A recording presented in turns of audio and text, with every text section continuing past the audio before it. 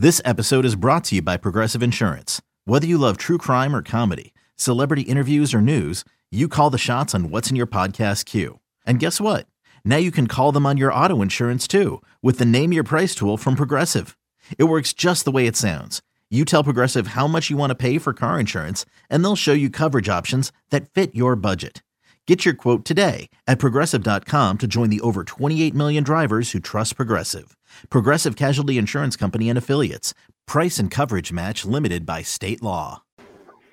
Welcome into the Autzen Audibles podcast. I'm Matt Preem, Eric Scopel on the show as always. And today's guest on Monday is National Recruiting Editor for 24/7 Sports, Brandon Huffman. Fresh off the road. Brandon, how you doing? Hey, I am refreshed and enjoying a little bit of blue sky, a little bit of white clouds. Just another day in the Northwest. Yeah, we've got a little bit of blue in Oregon as well. So put your sunblock on. We don't all want to burn. The sun's out. Brandon, Oregon earlier today, this recording at least, Dylan Gresham committed to the Ducks. That moved them to number 5 overall in the country. When we look at just this class as a whole, good or bad, just what stands out? Is there anything that you think, wow, they've done a good job here, or they really need to close the second half of this recruiting cycle strong at this spot because it's the depth at this position out west isn't good? Like, just what stands out about this number 5 class? Yeah, I'll say that they've done a really good job in getting some quarterback depth. I mean, in this day and age, it's hard to get multiple quarterbacks to commit. I mean, you're finding that with some schools, it's hard to get one quarterback to commit in any cycle. So to get 2 and both knowing that a second quarterback was likely to be the case, that obviously helps. There's pass catchers galore between receivers and tight ends in this class.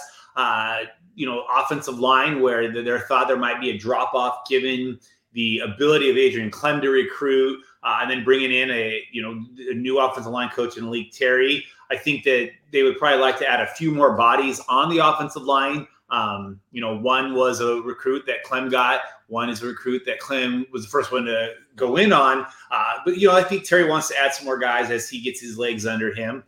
You got to like what they're doing on the defensive line as well. I think with some of the key players that they picked up, over the weekend, getting Xavier Sims, that certainly doesn't hurt. Getting the early flip from Jackson Jones, Tiana Gray. Also, they're doing a good job in the Midwest with Oklahoma and with Missouri sending players this way. And the secondary, a couple of key players in the secondary, obviously with Ife Obadegwo from Baltimore, Aaron Flowers out of Texas.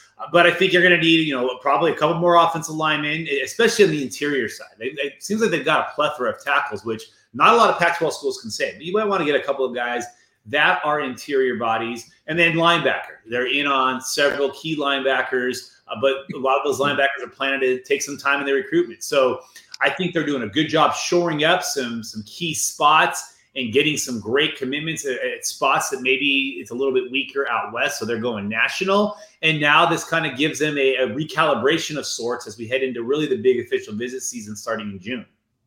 Yeah, Brandon, I want to pick your brain. I got a couple position groups, but we'll start at receiver. Just kind of off the heels of the Gresham commitment. That's 3 receivers. You kind of mentioned it there a moment ago. Jordan Anderson, Tyser Dunmark already committed as well. Those are 2 of the higher rated players in this class. When you think about that trio and maybe what they can do individually, why do you think this is a good group? And then I just wanted to give you an opportunity to maybe give some credit to Junior Adams, because since he's come over from Washington, Oregon has had so much success recruiting high school athletes. We saw what they did in the portal this year, bringing in 3 highly regarded portal receivers. Just seems like Adams has done a lot of work, and obviously that's carried over in 24.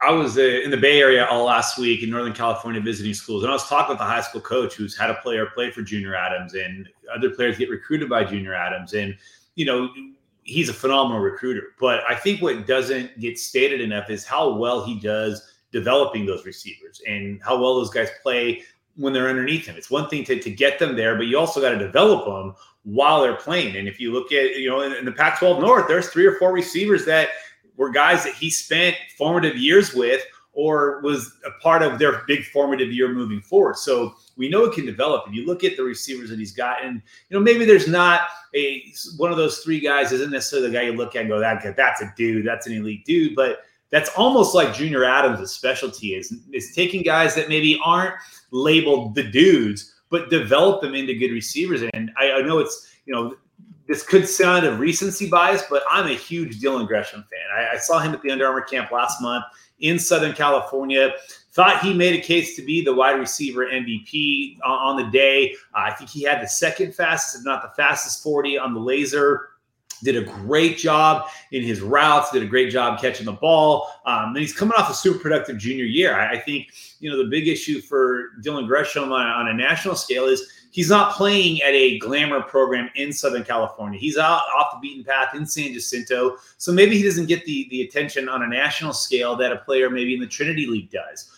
You make the same case of Jordan Anderson. Jordan Anderson was at Millikan High School, which is in the shadow of Long Beach Poly, which has long dominated Long Beach, and now he's at Newport Harbor. But both those guys, production-wise, have been fantastic. Every event they've been to this spring, they've been terrific. So you take those two guys, and then you take Denmark and what he can do.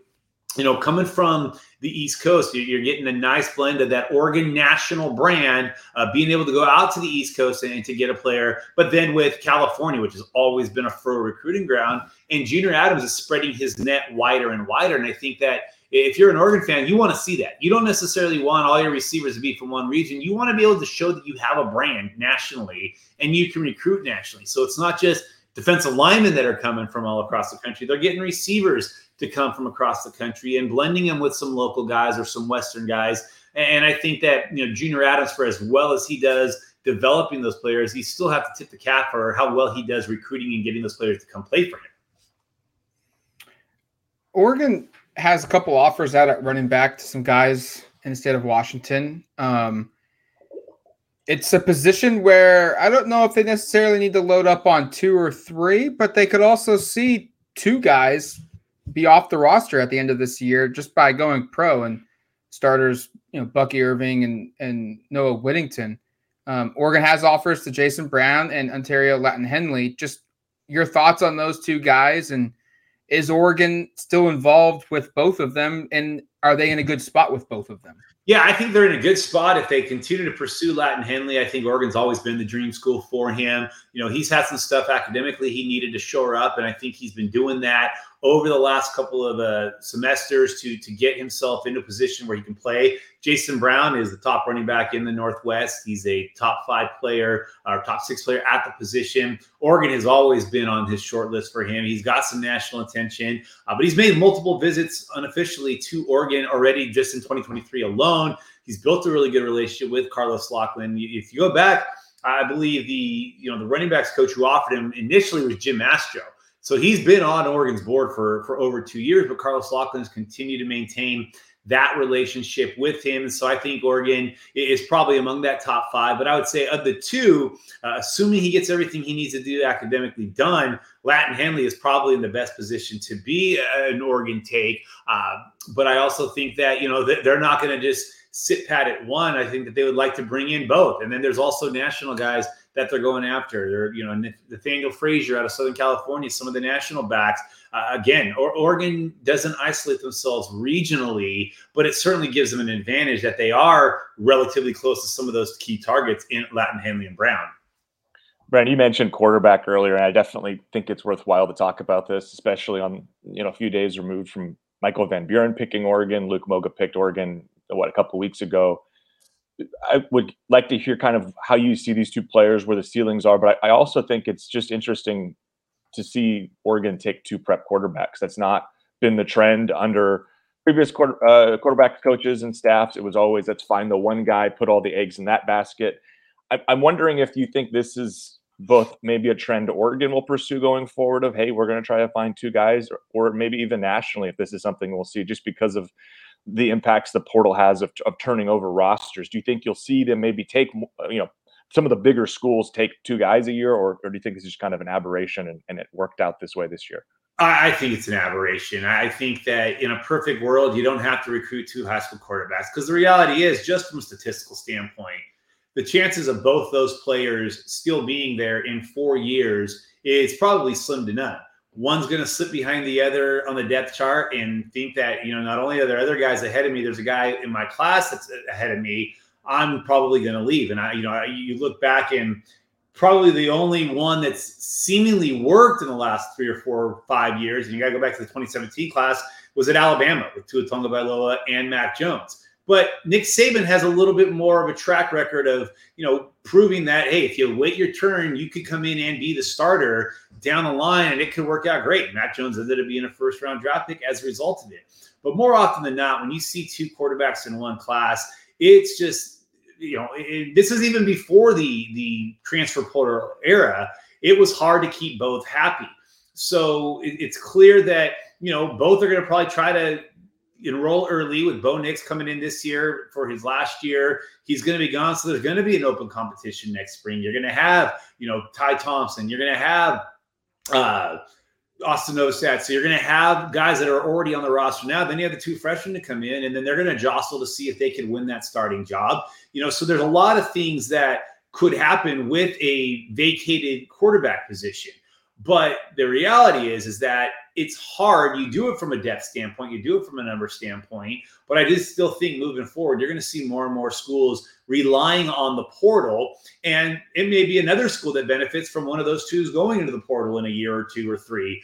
But I just don't think that's going to be a trend that you're going to see, because quarterbacks want to play. And anybody that could be a perceived threat to them playing could be what keeps them from committing to a school. So Oregon has it now. But here's the other thing, guys. We've got 6 months till 7 months till the early signing period.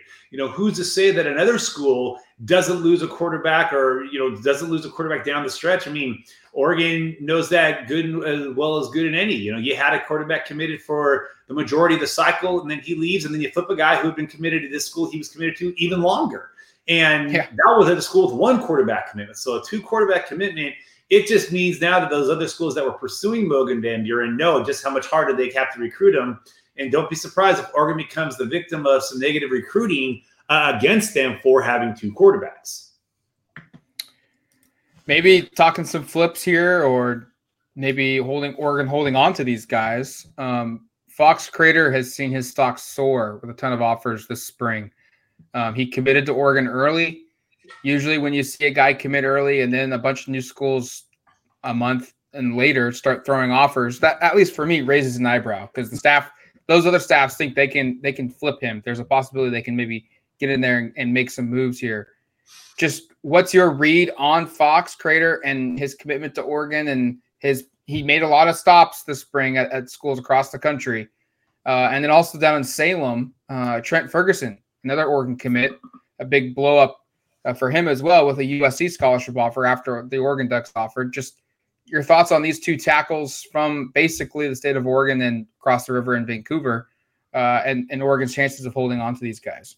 Yeah, I mean, obviously Fox Crater's situation is a little unique in that he committed in November, and at that point, I don't think anybody thought Adrian Clem was going to leave, and certainly not for the NFL.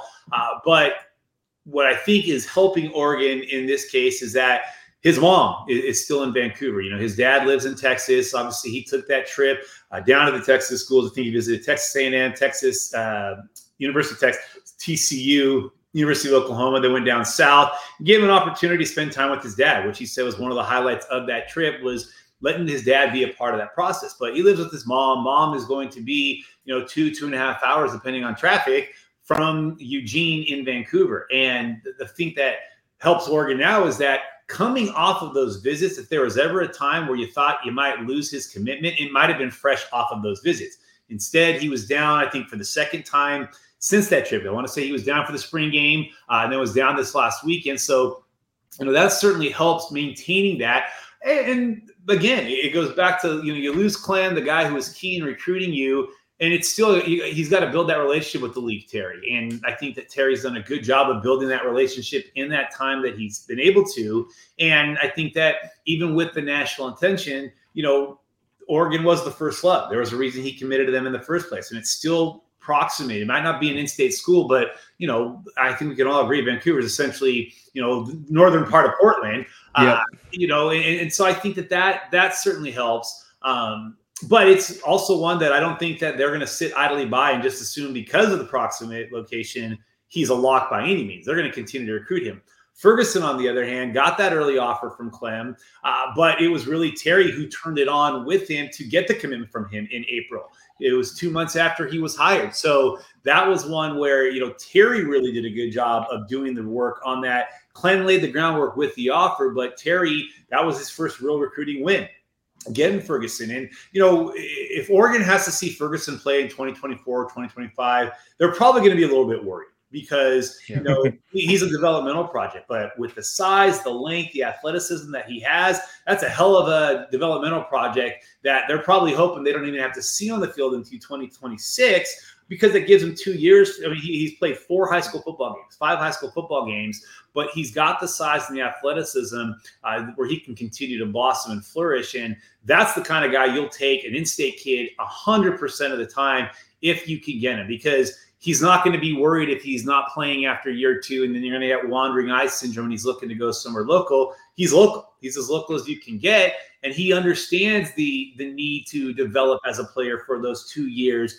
And so you don't really worry about him going into the portal because he is close to home. He knows he needs to develop. And that's a fantastic type of player that you can bring in, especially in a state that doesn't necessarily produce a lot of high-end players that Oregon usually recruits. Brandon, you mentioned a moment ago Fox Crater being on campus this past weekend. You had a story on what was a lot of players from the state of Washington being down here, Tracy Ford's FSP in particular, kind of formulating some of that group. You don't have to go through all the names. You can if you want. You can talk about what that looked like. But I'm curious, just in general, Oregon and the state of Washington and some of the success they've had there already, whether it be with Connerly or Iuli, even Jaden Lamar this last cycle with I know that was a kid that the state of Washington would love to keep him in state. Is there a central figure for Oregon that really, plays into their success here? Or do you just kind of look at it as, hey, you mentioned a moment ago, basically in state, it's approximate location that plays into it. And, hey, you don't want to make too much out of it, but the state of Washington certainly produces more recruits than the state of Oregon does each cycle, and it makes a ton of sense for Oregon to be involved there. Is it as simple as that, or do you think there's more to kind of Oregon's influence? This is going to sound cliche, but I'm actually going to say Dan Lanning is a big part of that. And it's not so much Dan Lanning, the Oregon head coach, as it was Dan Lanning, the defensive coordinator at Georgia. Now, remember, 2 years ago, Papa Afua, Senator Afua, who was the top interior offensive lineman in the Northwest, Jason Brown, Braden Platt, when they were freshmen going into their sophomore year, coming off their freshman season, they went down on an unofficial visit down to Georgia and built that relationship. And for a time, a big reason why Caleb Presley committed to Oregon, even though he ultimately signed with Washington, was the relationship that he built with Lanning when Lanning was at Georgia. So with some of those older guys, has already been that familiarity with Lanning. Now, none of those 3 guys visited this past weekend, but I say that with Dan Lanning in that these guys have looked up to the 24s. It was 25, 26s, and even a 2027 that visited Oregon this weekend from Washington. But they have seen their teammates at FSP build relationships with Oregon. Braden Platt has Oregon in his top 8. Papa Afua, they're on the short list. Jason Brown, they're on the short list. There's other players from Oregon that are from Washington that have visited Oregon that like us. So that trickles down to those younger guys. And so you've got guys that have grown up watching Oregon be successful. And that certainly helps. And when you've seen out-of-state players like a Jaden Lamar, who a lot of these guys looked up to last year when they were playing 7-on-7, a Josh Connerly, who was the number 1 player in the state 2 years ago, Dave Yulee.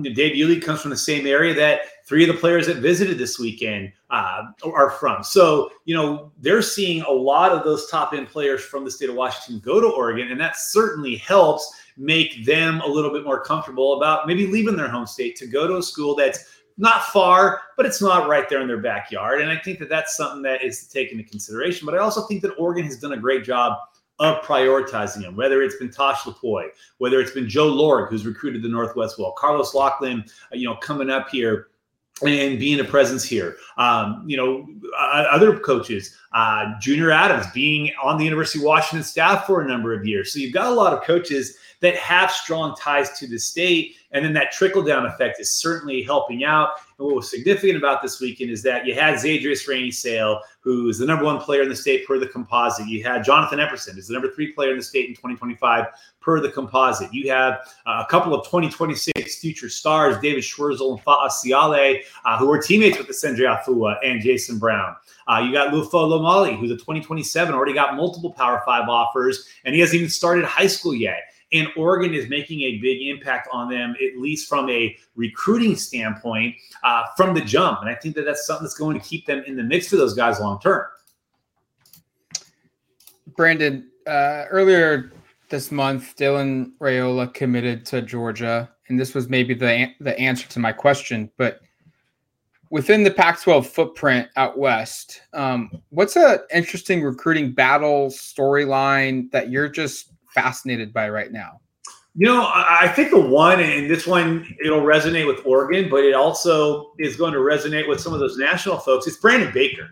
And here's why. There's a couple of reasons. First of all, obviously, it's been known that Brandon Baker's brother played at the University of Oregon. But if you look at his top 5 right now, you look at the 5 schools, I would say that I wouldn't call it like the official top 5. It's probably more like a top 6 or 7. But you look at the 5 or 6 schools that are the most involved. You've got Georgia, which was in the playoffs in the last 2 national championships. You've got Ohio State, which was in the playoffs. You got Michigan, which was in the playoffs. You've got Miami, which obviously Mario Cristobal has recruited the West Coast and Mater Dei very well. You've got Oregon with the ties, the family ties. You've got USC, which has had a long history at Mater Dei.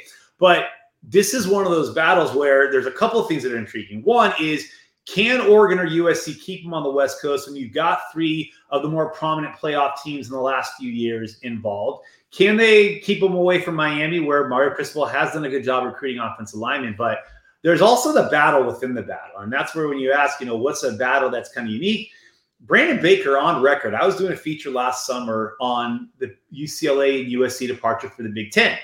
And Brandon Baker being in Southern California, being at a school that's been so good to USC over the years, he flat out said, how are these schools going to call themselves the hometown schools and recruit the hometown players when they're leaving the hometown to play? Now, granted, they're going to still have 6 home games a year, but now 6 of those games are going to be across the country.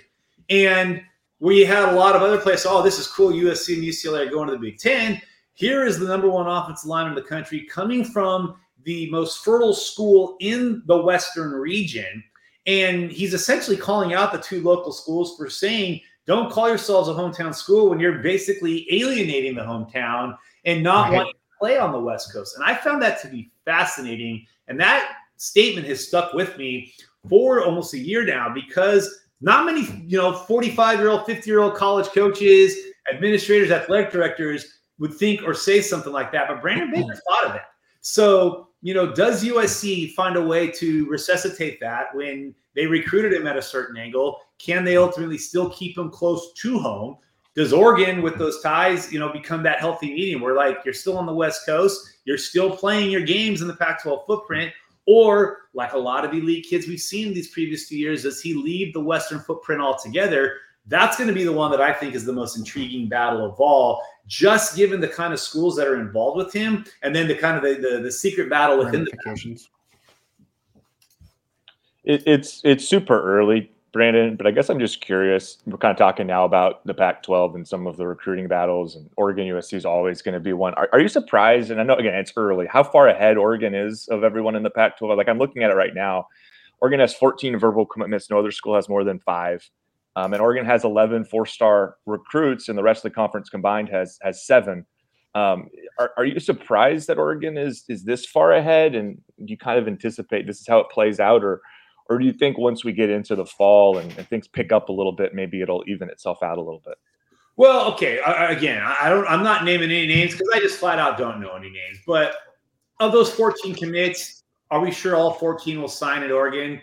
Probably not. Just again, statistically, guys decommit. They commit early, and then something happens, something changes, and then guys decommit. Bigger schools come in closer to home that they've been waiting for. But from the question of if am I surprised, no, because I don't think anybody's as aggressive in recruiting in the country, certainly in the Pac-12 footprint, than Oregon. They do a great job of getting the early interest. They do a great job of getting guys to come out for the spring game from all over the country. I mean, we were all down there. Well, you guys live there, but I was down there in Eugene the weekend of Elite 11 in the spring game. And how many guys came in for the Elite 11 and for the All-22 that weren't from the West Coast?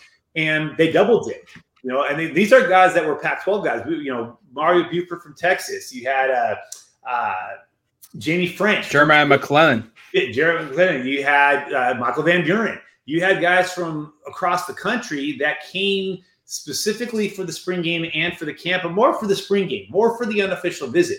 So they do a good job of spreading the message nationally and get those early commitments. And again, we haven't even hit the real big July, late June, early July kind of announcement bump that we've started to see these last couple of cycles. And then the reality is nobody really closes like Oregon out west with the exception of USC. So they haven't even done like their heaviest lifting like they've done in previous years until down the stretch. So there might be a couple of guys that are in this class right now that don't ultimately sign there, but they are in front now and they probably will remain out in front for the majority of the run.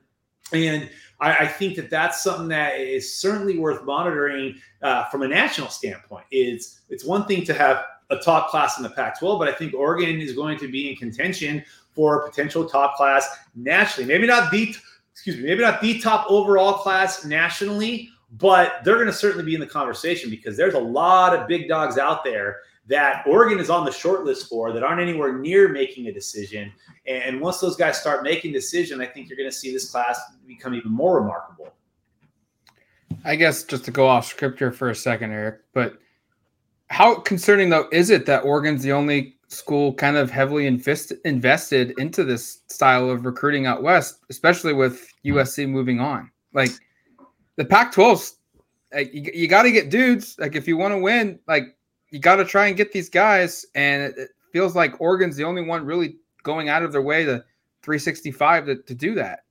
It does. And it's fascinating is when you've seen in the Pac-12 how many schools have shifted to a transfer portal philosophy, whether it's 60-40, whether it's 50-50, whether in the case of Colorado, it's like 97-3, whatever it may be, there's been a huge shift in focus to the portal. Now, a lot of that has been coaching change related. I think Oregon was one of the few schools that even amidst the coaching change, yes, Bo Nix came from the portal. There were other key contributors that came from the portal, but it was still a good chunk of players that signed with them out of high school. Whereas USC, a good chunk of their contributors in 2022 were portal players. You look at Washington, again, they were like a lot like Oregon in the sense that, yeah, their quarterback was a portal transfer. A couple other guys might have been, but it was still kind of the nucleus. But UCLA, I mean, Chip Kelly's been there for 6 years now.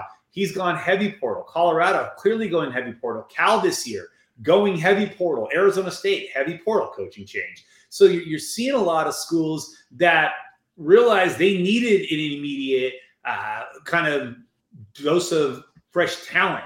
If you look at the two programs that have been the most consistent for the last 15 years in the Pac-12, or let's just say since the Pac-12 started in 2011, the two most consistent programs in the conference have been Oregon and Utah. And those are probably two schools that have relied on the portal the least, with the exception of Stanford, because their own uniqueness and how they have to recruit. And if it weren't for the last 4 years, disastrous years under David Shaw, you would have put them in that same conversation with Oregon and Utah as being the most consistent since the Pac-12 formed. And when you have the consistency in the program, it makes it easier to, even though Oregon has had, 5 head coaches since 2011, the program itself has been consistent enough where they haven't had to rely on the portal as much. But Oregon also realizes they are a national brand. They played for 2 national championships since 2010.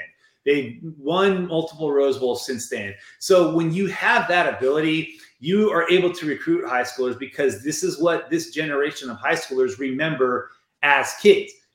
People don't, we finally, thank God, I remember hearing this for years, but we're now at that stage where no kid can say, I grew up watching Reggie Bush, because Reggie Bush thinks he was already out of college by the time this 2024 class was even born. For how long were we hearing Reggie Bush? Oh, man, Reggie Bush. I'm like, you probably don't even remember Reggie Bush's NFL team or his college team, but, it was a clear recruiting selling point. So nobody remembers the USCs of the 2000s from the current high school generation. Yeah. They do remember the Marcus Mariota years. I can't tell you how many times I go to a school and you hear a kid, oh, who's your favorite school growing up? Oregon. I like the uniforms. I like the Anthony Thomas. And we're getting to that age. Oh, man, I grew up watching Justin Herbert. I'm like, God, wasn't he just in college? And we were in elementary school when Justin Herbert signed with Oregon. Yep. So for a lot of these kids, that has been a constant for them. And that's why it's not surprising that Oregon's in that. Now, to answer the question, that's my long-winded way of saying, yeah, the Pac-12 needs to figure it out. They cannot rely heavily on the portal. If you look at the 4 teams that played in the playoffs this last year, very few of them were portal heavy. And there's a reason that you're seeing the same consistent programs being mentioned in the playoff breath each and every year. And they're, with the exception of USC last year, most of those schools are doing a good job of developing players, bringing them in, having maybe a traffic jam at a position, but then developing those younger guys and keeping them from going into the portal. Can that keep up in college football? Can that keep up at Oregon? We'll see, given the day and age we're in now. But that's where I think the Pac-12 needs to get concerned, because they've got to do a better job signing and developing these guys out of high school rather than relying on second chance and third chance portal guys. My last question ties really well into what we were just talking about here, Brandon, and it is kind of the longevity of Oregon from a recruiting perspective. Basically, I'm going to say since Taggart. The last 3 head coaches have come in here and have had a lot of success recruiting. We kind of have somewhat of a sample size here over what is now 5 to 6, 7 cycles.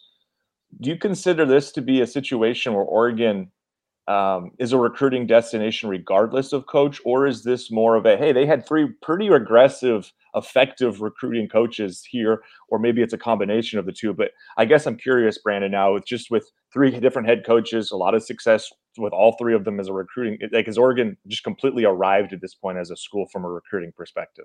There's no question. I mean, how many spring games have you guys covered in recent years where there's been 100+ recruits coming out on their own dime for the unofficial visit? How many Saturday Night Lives have there been with elite recruits coming out during that last week of July doing the camp? I mean, people can say all they want about, Oregon being, all about glitz and glamour, but the reality is they are putting guys into the NFL. They are putting guys, into the All-Pro and the Pro Bowl. They're putting All-Americans out. They're putting position award winners. They're doing all that, and it helps. I mean, we could have said this at the time. Some of us did say this at the time, and you can certainly look in retrospect. Willie Taggart was not a great coach, but he can recruit. But Oregon was also coming off 1-year aberration in 2016 where everything kind of fell apart in one perfect year. But then they bounced back, and they've been, a bowl-eligible team every year since then. But 2016 was clearly an aberration. 2015 was a down year, and they still won, 8, 9 games? 2014, they played for a national championship. So,